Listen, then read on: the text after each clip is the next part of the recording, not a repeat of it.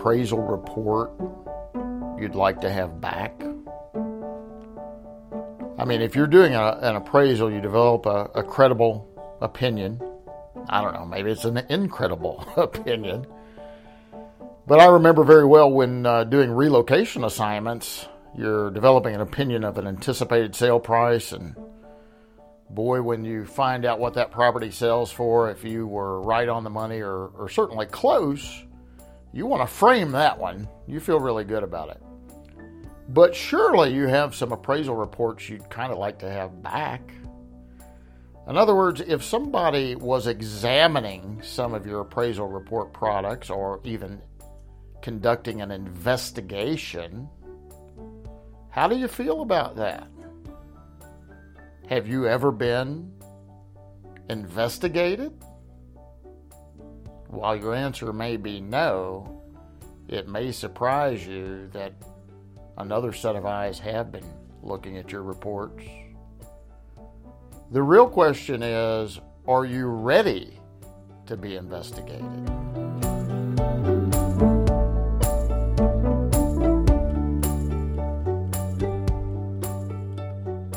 I'm speaking today with Mr. Hal Humphreys, who is actually an investigator. Hey, Hal, welcome to the show. Hi, Brian. How are you? Thanks for having me here. I'm doing great. Hey, for all our listeners out there, tell them what it is you do. Well, I am a certified general real estate appraiser, and I am a licensed private investigator. A real live PI I've got on the program. So, you carry a gun and you drive a convertible and everybody's looking up to you, right? I don't have a convertible. I don't own a gun. I don't do that kind of investigations. Tell our listeners also, I believe you've got a title called a Certified Fraud Examiner. Is that right? That's right. I'm a certified fraud examiner, which means that I am a member of the Association of Certified Fraud Examiners. I'm a designated member. I have been for, maybe 6 years or so. And you and for our listeners, if you ever get a chance to listen to Hal speak live, or I believe he's got a podcast and webinar series, check that out. How can they tune into that if they want to listen to you? Well, PI Education is a company that I run with a partner named Jim McLeod, and at PI Education we have monthly webinars. It's the third Wednesday of the month. Is it the third or fourth? Fourth Wednesday of the month, and we do it every month on the fourth Wednesday, and we talk about all things related to private investigations. And then we have a podcast called The Sound of Pursuit, and you can find that on iTunes and Stitcher and all of the other podcast streaming services. Awesome. So let's narrow this conversation down a little bit. I mean, I know you really kind of are involved in big stuff like murder trials and investigating circumstances where somebody got shot or even killed, which is remarkable. But our listeners primarily today is appraisers and users of appraisal services, and actually sometimes appraisers might get shot at. But let's talk about that. So I think you're an investigator for a regulatory board as well. Is that true? I have done quite a bit of investigative work for the state of Tennessee Department of Commerce and Insurance. They regulate real estate appraisers, and I've done a good bit of work for them over the past several years, reviewing appraisal work that was submitted to the state with a complaint. And how does that, walk us through that process. I know you get a notification that there's some issues or potential issues. So how does that work? And what are you normally finding? Are most appraisers' reports deficient or are most of them okay? I find that by and large, most appraisers are out there doing good work. And the bulk of the appraisals that I get submitted for complaints are complaints along the lines of, man, I had this koi pond put in and the appraiser didn't give any extra value for it, stuff like that. And those complaints stem from, people in the general population not really understanding real estate valuation theory. So those are fairly simple to review. The problem is, I don't say it's a problem, it's the issue is when a report is submitted to the state for a complaint, the state has to review that report for USPAP compliance.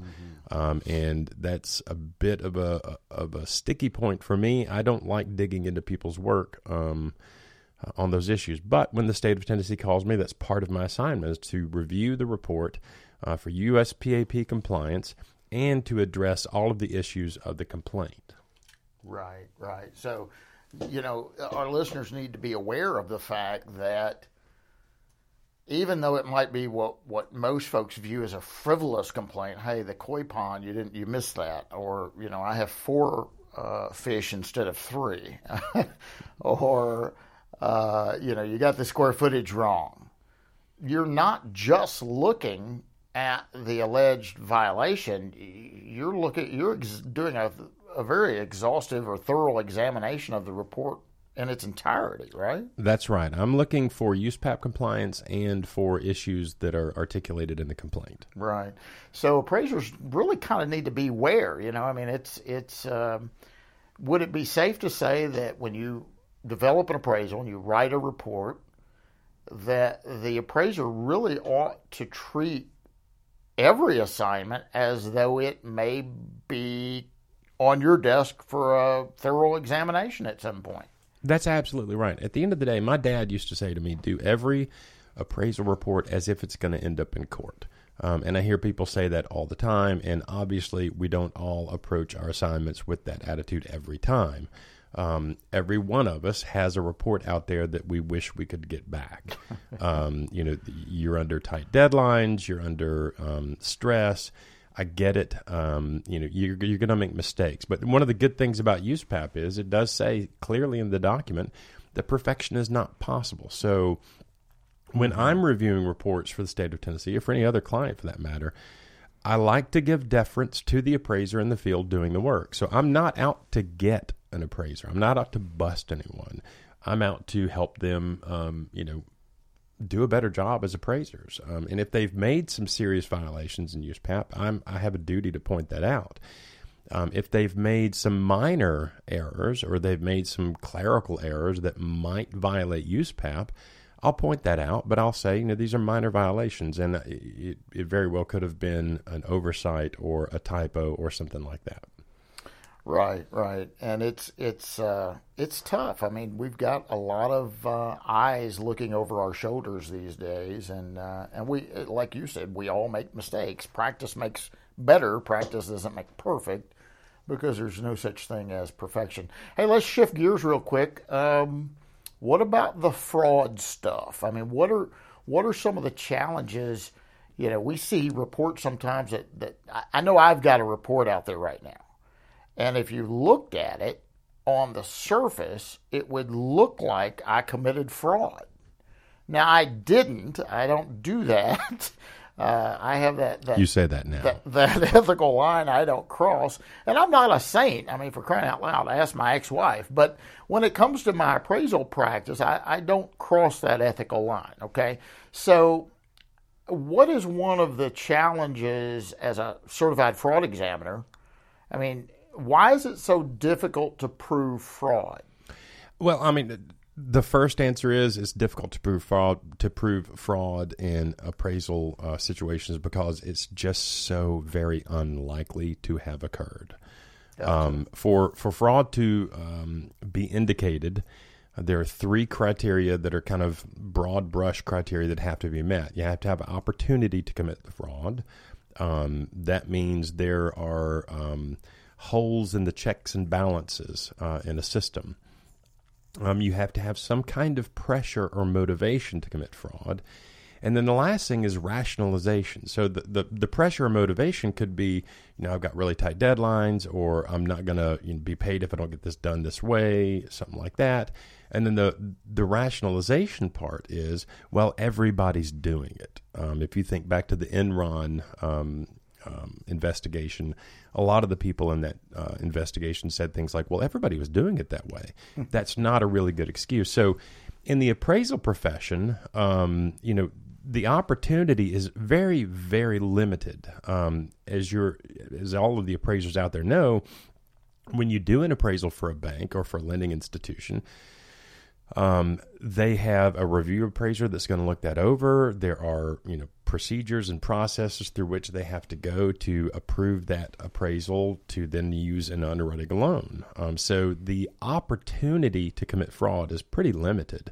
The pressure issue is also, I think, pretty limited. At the end of the day, I worked on a case several years ago where an appraiser was accused of fraud, and they said that if he didn't meet the number, he was going to lose this client. Well, that client made up less than 5% of his book of work, and he has 12 appraisers on staff, and their book of work includes hundreds of clients. So it wasn't that big deal. There's really no pressure there. If he doesn't make that client happy and they drop him, it's not the end of the world. He's still going to eat tonight. Yeah.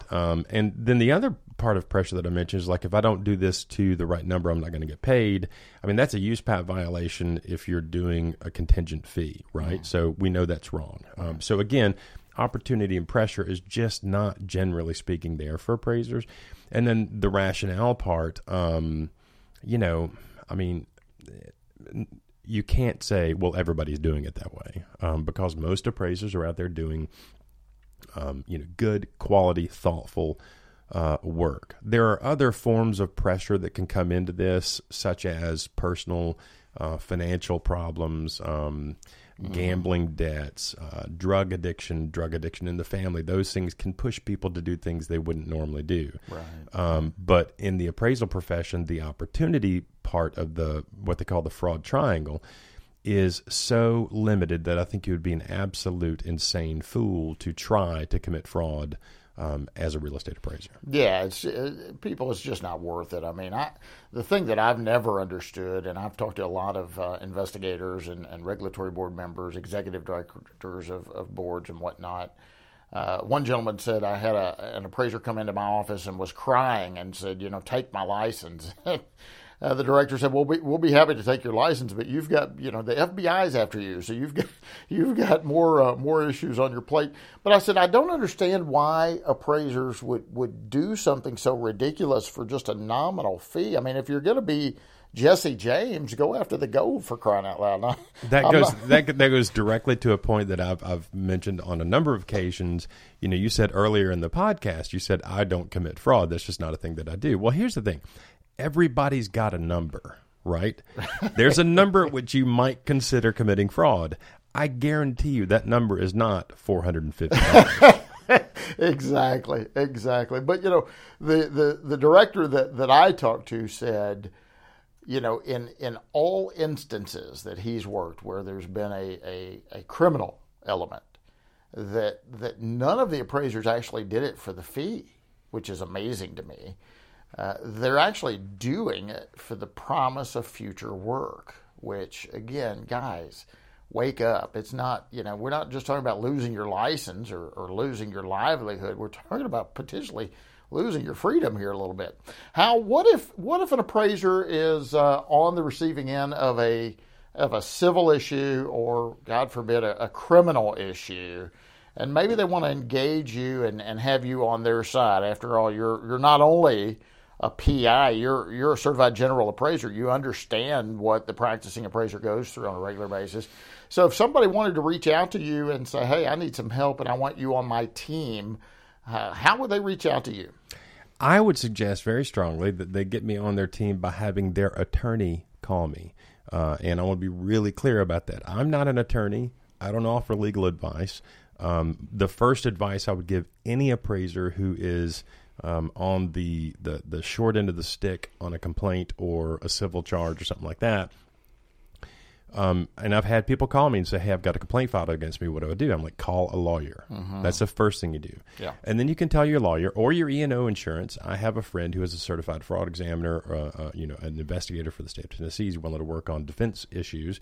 Or you can call Bryan Reynolds for that matter. Bryan does a lot of litigation support work. So first step, hire a lawyer. Second step, have them engage someone who is qualified to help you walk through the valuation process, because lawyers, even real estate lawyers, they're really good at the law, and they've spent a lifetime and a career studying the law and how it applies to different situations. Most attorneys don't understand appraisal theory. So it's useful to have someone like me or Bryan or Tim Anderson or someone like that on your team to help the lawyer understand all of the issues and the intricacies of appraisal theory. The second suggestion I would make to anyone who is on the receiving end of a complaint, make your work file available to the investigator, period, end of sentence. And if your work file is not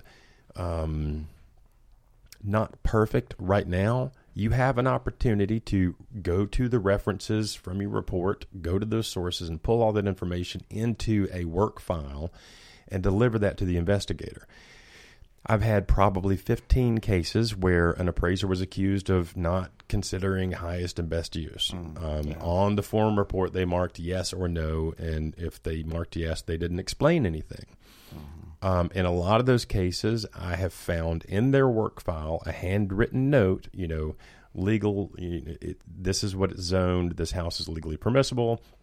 It fits on the site. They've worked their way through the highest and best use process. They did the development. They adhered to standard one. Absolutely. You're saying it was just the report had a deficiency. Absolutely. And if your report has a deficiency, again, I would go back to perfection is not possible. We all get that. Right. You made a mistake. Not the end of the world. Is it a violation of USPAP? Yeah, technically. Have you done the work? If your work file shows you've done the work, as an investigator, I'm going to say they've done the work. And yes, they didn't report it this way, and that may be a violation of USPAP, but they've done the work, and they did it in a competent and professional manner. Great. Excellent. Hal, thanks so much for joining us today. I know you're a really busy guy. You've got a lot of things that you juggle on a regular basis. But, again, thank you for participating today. And then, again, so if their attorney wants to reach out to you, what's the best way that somebody can get in touch with you? Really, the best way to get in touch with me is through email, and my email address is Hal, H-A-L, at StoryboardEMP. That's STORYBOARD, E as in Echo, M as in Mike, P as in Papa.com. Mr. Hal Humphreys, thank you very much for your time. Thank you so much for having me on, Bryan.